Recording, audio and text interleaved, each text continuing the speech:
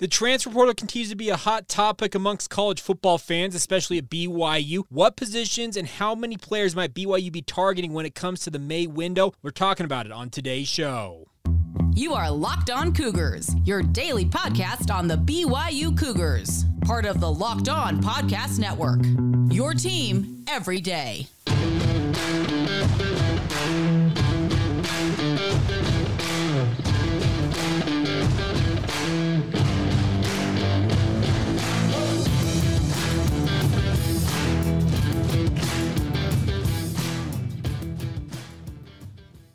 What's up, everybody? I'm Jake Hatch, your host here on Locked On Cougars, resident BYU insider. Thank you for making Locked On Cougars your first listen of the day. We're very proud to be part of the Locked On Podcast Network. The motto is your team every day, and as such, we are your only daily podcast focused on the BYU Cougars. The goal here, simply stated, is to make you guys the smartest BYU fans in the room by giving you all the news and notes you guys need to know about on a daily basis. Diving right in on today's show, let's get right to it.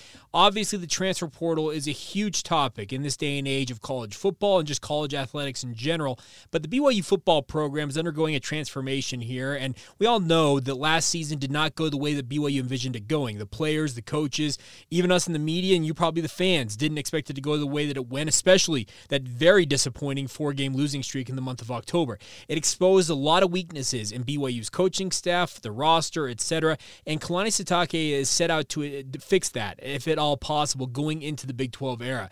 He obviously made the change with his coaching staff, bringing in Jay Hill as his defensive coordinator, as well as 3 new assistant coaches, alongside retaining Gennaro Guilford. And the coaching staff is a really easy fix because you can hire and fire guys. And that I know it sounds trite and it sounds way too simplistic, but that's the easier job in many ways than going about revamping the roster. That's something that BYU is also trying to do. They did a very good job. They brought in 11 transfers so far during this past offseason to help upgrade BYU's roster. The vast majority of the guys who I would consider to be impact players are along the defensive front, speaking of Isaiah Banya and Jackson Cravens, as well as in the offensive backfield. And Keaton Slovis, Jake Retzloff, who's a junior college transfer, but still a transfer all the same, and Aiden Robbins. I think those are the guys that you look at and say, okay, that is the core of BYU's top transfers coming into the program. I guess you could look at the offensive front as well with Paul Maile, Waylon Lapuaho, as well as Ian Fitzgerald transferring in.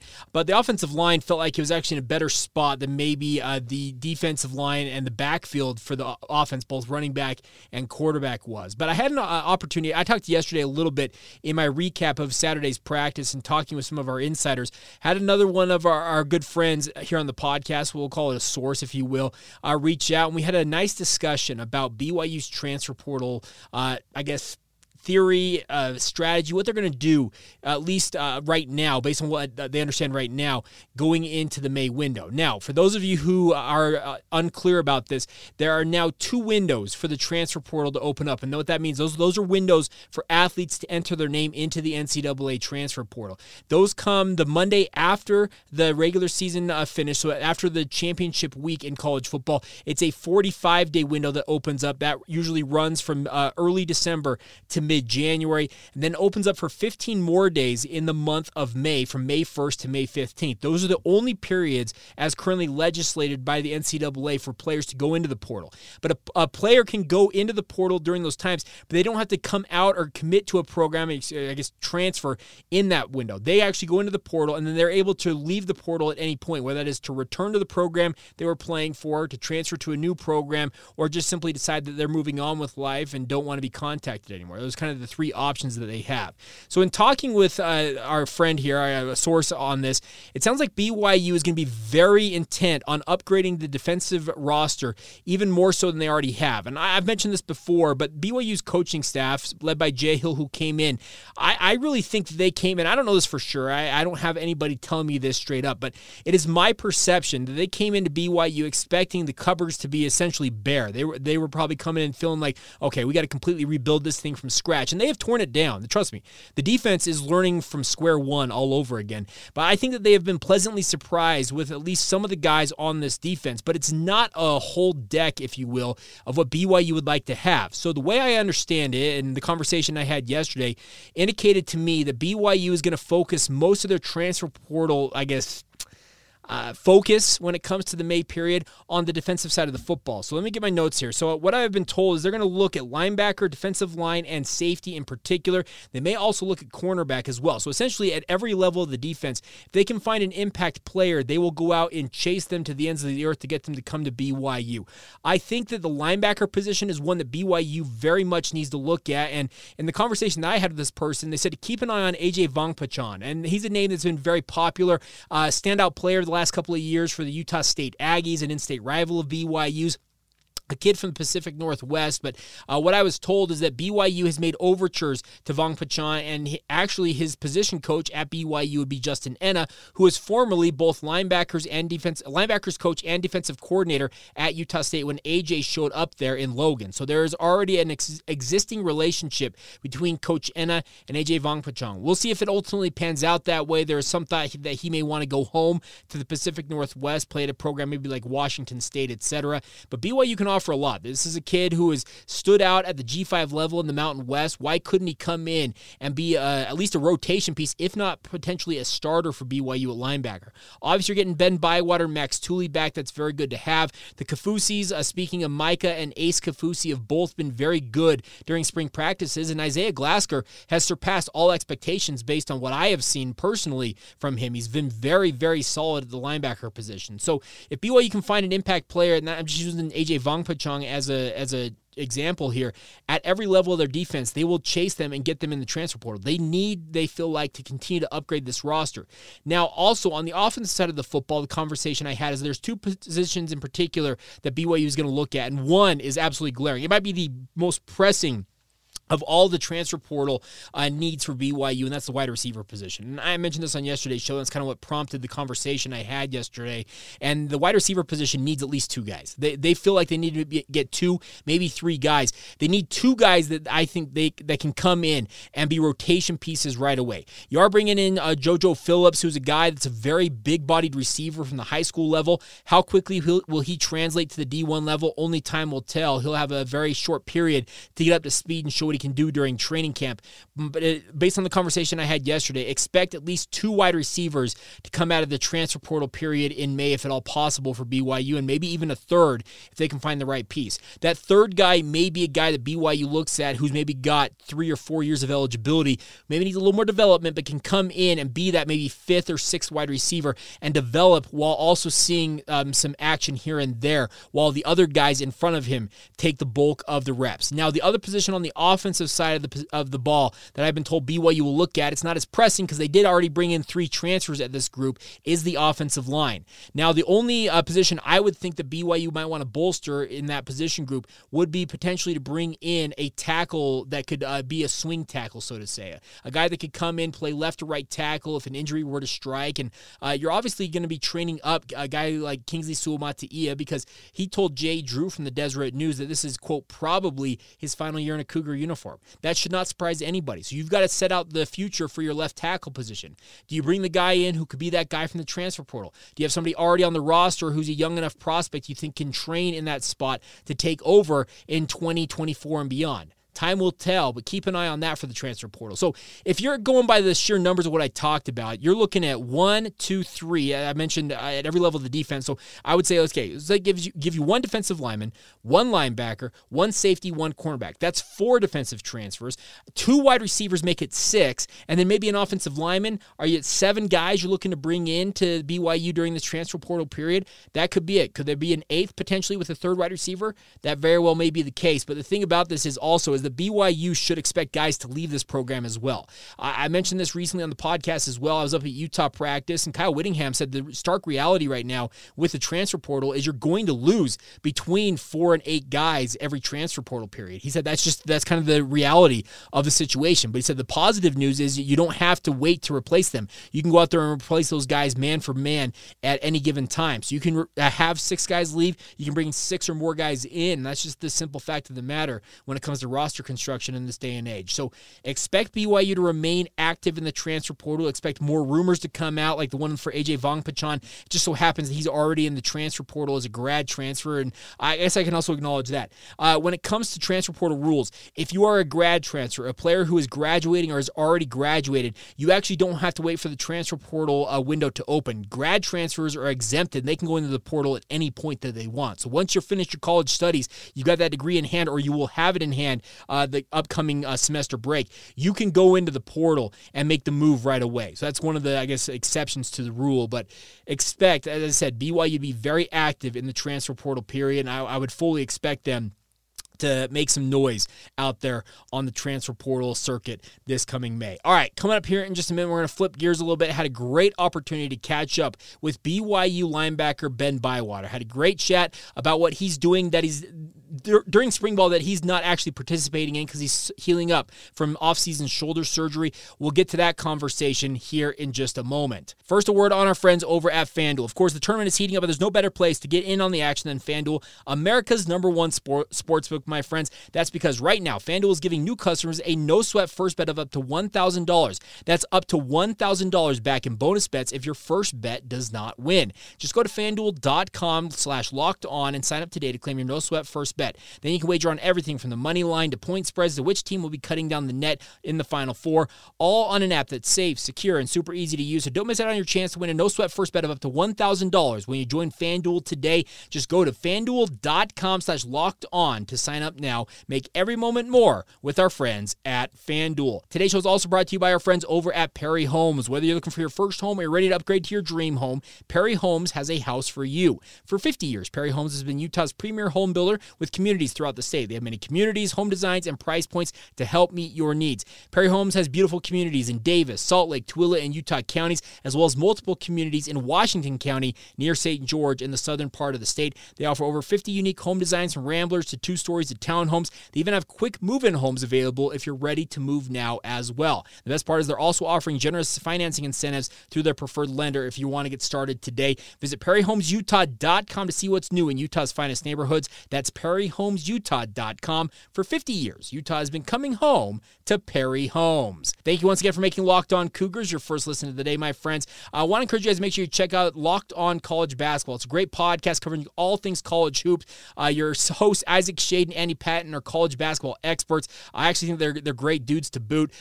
Andy covers Gonzaga heavily, and Isaac covers North Carolina. So they do a great job covering the nationwide look at college basketball. Best part is you can find it on YouTube or wherever you get your podcast. Once again, that's Locked On College Basketball. All right, time now to let you guys hear part of a conversation that I had with Ben Bywater, BYU linebacker. Recorded this last week, late in the week. I believe it was on Thursday was when I had the opportunity to talk with him. So without further ado, here you go. Ben Bywater speaking with myself right here on the Locked On Cougars podcast. Spring ball for you this year is a little different. Yeah. You are a guy who's essentially taken on a glorified coaching role, it feels like. How is spring this year? I'll let you describe it. How is spring different for you this year? So I'm obviously not playing. I don't got the pads on, but I'm in all the meetings. I'm at practice the whole time. And so for me, it's one of those things like you can get better, without being out there, banging up your body. So for me, it's just, hey, how can I get better every single day, especially mentally? Like so much of the game of football is where can I steal a step?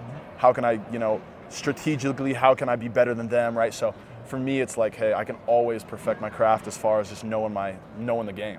Now, obviously, you had a starting role last year. Of course, you finished off the season with Flores, that touchdown in the bowl game. Appreciate that. How do you feel? You're 2 seasons into this point. You've got 200 career tackles. Where can you improve the most, you feel like, still? Playing sideline to sideline, speed. I want to play downhill this year, and I just want to be a difference maker, be disruptive. For me, it's like I can go, chase 100 tackles, and I want to do that. Want to be a guy for my team and definitely be a difference maker, but be disruptive, right? Be a force to be reckoned with, and just kind of impose my will. So for me, it's like, hey, this is kind of my 3rd year going into this, starting playing and do my thing. So the sky's the limit for me this year, and I'm super excited. I just want to make sure when I'm done playing ball and I put the cleats away, it's like I said, God, hey, you know what? I did the most I could with the talents you gave me. So. Now, you talk about playing downhill. We've heard that from multiple of your other defensive teammates about the downhill mentality. Is that something that Jay Hill has brought into this program? 100%. That's all we're doing is, hey, we see a gap open up. That's my gap. Shoot the gap. We're going to smoke them. So, I mean, that's big difference from what we were playing last year. And so I'm super excited about that. They bring in a lot of energy. I know in Jay Hill's past and Coach Enna's past, they've done a lot of the same concepts in other programs. So for them to bring it here, I'm super excited about it. Now, Coach Hill, to me, I've described him as the Energizer Bunny. He's everywhere. Videos I've seen of him, me being out here at practice, he's everywhere. Yep. Is my description accurate? Completely accurate. He's an Energizer Bunny, but he is as serious as it gets. A pro, a guy who's no messing around, but when he needs to bring energy and we need to go out there and, get something done, we're going to make it happen. Now, Coach Enna, he played here, had a really good career here, went into the NFL. What's he been like as your position coach? He's been great. He's been bringing a lot of energy as well. He's intense. He demands a lot. And for him to be in here, I'm super excited because he knows what it takes, right? He had a great career here, played in the NFL. I'm always trying to be a sponge. Hey, what did you do? How did you play this? So for me, it's like, hey, how can I get as much information out of him as possible? And he's a guy that I got a lot of respect for, and I'm super excited to get to know him better throughout this year. We already mentioned that you're out. Max is also out. You're two of the top guys, but we've seen the Kafusis, Ace and Micah playing, some Logan Peely. Give me a heads up of like how these young guys are looking in your mind. No, they're looking really good. They're tall, they're long, they're athletic. Yeah. They got a big frame, so a lot of muscle can be put on those guys, and so. When we're gone, we're done playing ball, those guys will still be here producing, playing well. So I'm super excited. They're going to get their feet wet on the field this fall as well. So, for them, it's just getting your body right. You don't realize what it really takes because they were gray shirting last year, right? Correct, so they don't really know how big you're supposed to be, how violent, how physical the game is. And so this spring will be good for them to be like, okay, got to put some LBs on, right? I need to get in the gym a little bit. So, but those guys are great. I'm super excited for them. They're going to have great futures here at BYU. And Isaiah Glasker been another guy, played really well. So I know he gray-shirted and red-shirted, and so he'll be coming into his own this fall. Well, and Isaiah, I was going to ask you about. I talked to him last year when he was a safety. Yes, sir. He's moved up to playing linebacker. Yes, sir. What I've seen of him, I don't know if you know who Alani Fua was at BYU. Kind of long, a little more lanky type, but very effective. Yes. What's Isaiah like in your mind? I mean, I never played with Alani Fua, but he's tall, fast, and he's physical too. So I mean, he has all the tools to be great. Yeah. I always tell him, I'm like, hey man, your potential's through the roof, and so I love seeing guys like that. That's like, he's figuring it out, and it takes a minute. You're young, coming out of high school. I don't think he didn't serve a mission, so it's like it takes a second for it to kind of settle in and be like, yo, I can do this. So I'm super excited for him as well. He'll be playing really well. He's played really great this spring, and he'll just be stacking days, and we'll see what happens come August. I guess last thing for me is, what ultimately do you think the defense last year was much maligned? You know this. You were on my radio show all year long, and there were plenty of questions about the defense. Yep. What do you think this defense is capable of this year? I'm super excited. I mean, as far as capable, we can have some incredible plays, and I don't want to say too much about the record and what we're doing to do, but you'll be surprised. I'm super excited. I mean, if anyone who comes to these practices can see, we're putting some pressure on the offense, frustrating them a little bit. Guys are making plays. I think today we had 3 or 4 interceptions. So, and that wasn't happening last year, right? Against good on good. So, everyone's playing with the newfound confidence. Everyone's playing with energy, and I'm super excited. I'm excited for me to get back in there and get hype with the boys. I can talk a lot of smack being on the sideline because they won't come hit me. Sure. But when you're out there playing, it's fun to get chippy. There you go, Bywater, BYU linebacker. And as you heard him say, this is a defense that he thinks is going to be improved this coming season. And let's be honest, can it go anywhere but up from really what it was at the tail end of last year? And Ben was really one of the main standouts on BYU's defense a year ago. You heard him talk about the fact that they were getting interceptions or getting pressure on the quarterback. He said that's something we didn't do last year. That was just simply, I think, due to philosophy and just the overall nature of BYU's defensive coaching. I've got nothing against Ed Lamb and Elisa Tuiaki, Preston Hadley, and who else was Kevin Kloon. I don't have anything against those dudes. I actually think they were great guys who were put into a circumstance where they had to to at least try and figure some things out, but it just didn't feel like they had any answers to the issues that were plaguing them, and it simply was just an extension of previous issues that were exacerbated by the fact that they just could not get off the field a year ago. And Kalani Sitake realized, you know what, I've got a problem. He tried to make changes. Kalani stepped in, folks. I don't know how many times I need to state this again.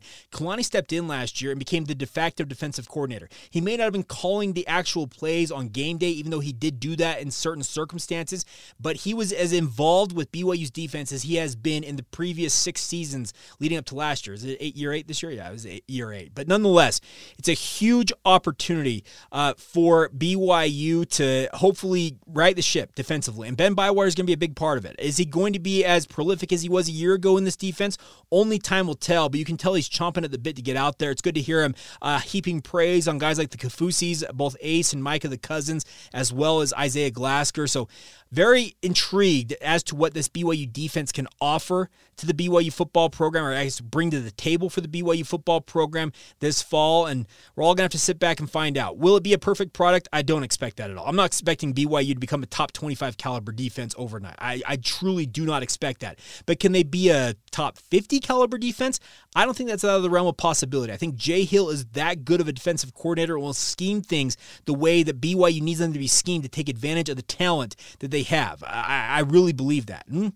Like I said, I could be having a lot of egg on my face coming up at the end of the season, but based on what Ben is saying, I'm going to take him at his face value. He thinks it's going to be an improved product defensively at minimum for BYU this fall. All right, coming up here in just a minute, we'll round out today's show with some notes on Pro Day from BYU, some rumors, some stuff coming out from national scouts who've been asking around about BYU players after their Pro Day late last week. Some interesting comparisons. One in particular, Jaren Hall being compared to a Super Bowl caliber quarterback. We'll get to that in just a moment. First, a word on our friends over at UCCU. It is the perfect time right now, my friends, to open a low-rate home equity line of credit from our friends at UCCU. Over time, the value of your home is going up, and as you make payments, the balance that you owe goes down. That space in between is equity, and it's yours. A UCCU home equity line of credit can put that equity to work for you. Helps you finish your basement maybe, or your yard, that would thereby raise your home's value, maybe giving you some extra equity along the way, or paying off higher interest loans and getting out of debt faster. The best part is also can help with college or weddings, or just simply having the peace of mind knowing that you have something for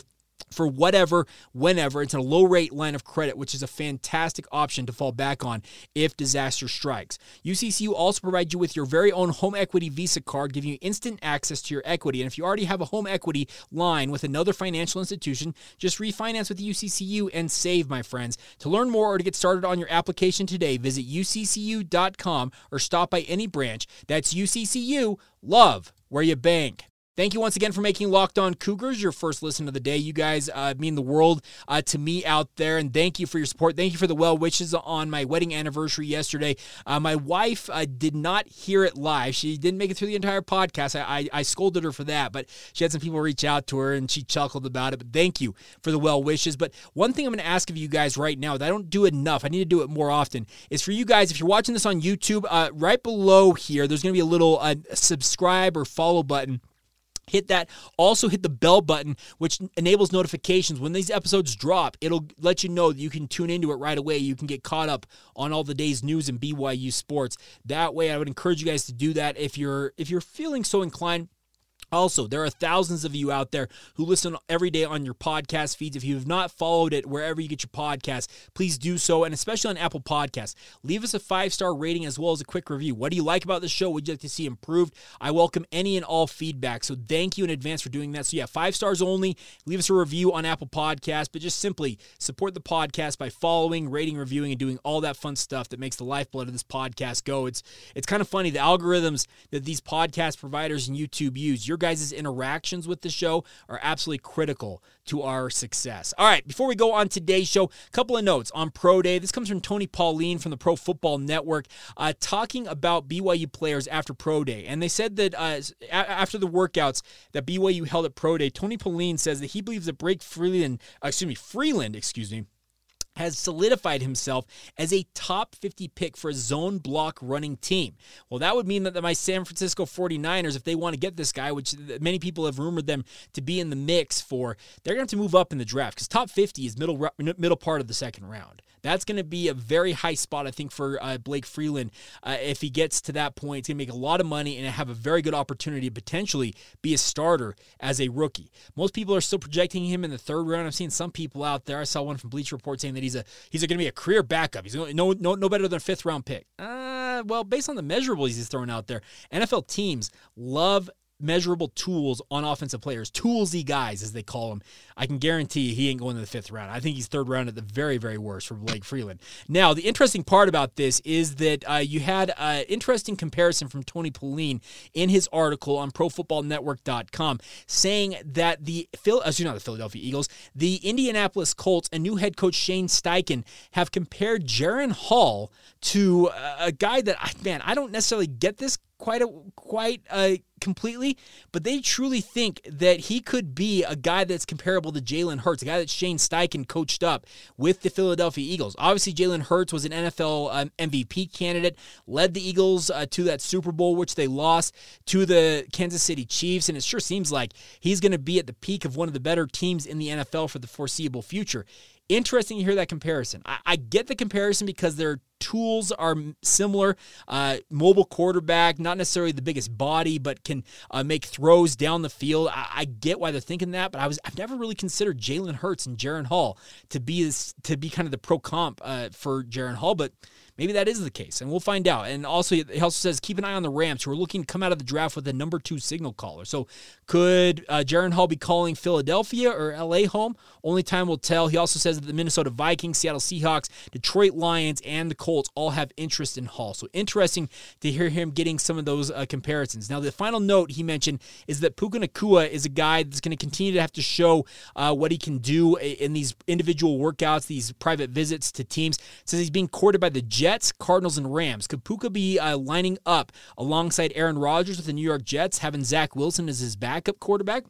We'll see. The Cardinals and Rams would be interesting as well, so we'll find out. It's going to be an interesting time when it comes to the NFL Draft. We're just under a month now from that kicking off out there in Kansas City, and looking forward to seeing where these BYU Cougars land. A conversation, by the way, that's continuing to evolve right now is that Caleb Hayes, and I mentioned this yesterday, he is now the fourth guy. He's the fourth draft watch guy if you're a BYU fan who's trying to watch guys get their opportunity in the pro ranks. It sounds like he may be moving up draft boards a little bit and could find himself at the tail end of the 6th or maybe in the 7th round if he continues to impress in his visits and obviously his conversations with NFL personnel. All right, so there you go. You're up to speed on the NFL Draft topics of the day. Now, the final thing before we go on today's show is a look back at 2 games in the 2014 season for BYU. And why am I doing 2 games? Because FCS games, to break these down, it just feels like a waste of time, honestly. Because the FCS games, you guys know my stance on this. If you've listened to this podcast for any length of time, I think FCS games are an absolute waste of everybody's time. I wish they would go away, but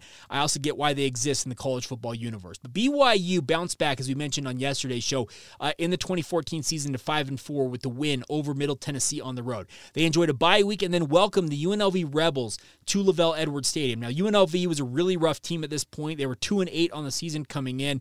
It wasn't expected to be much of a contest, and that's exactly what it ended up being.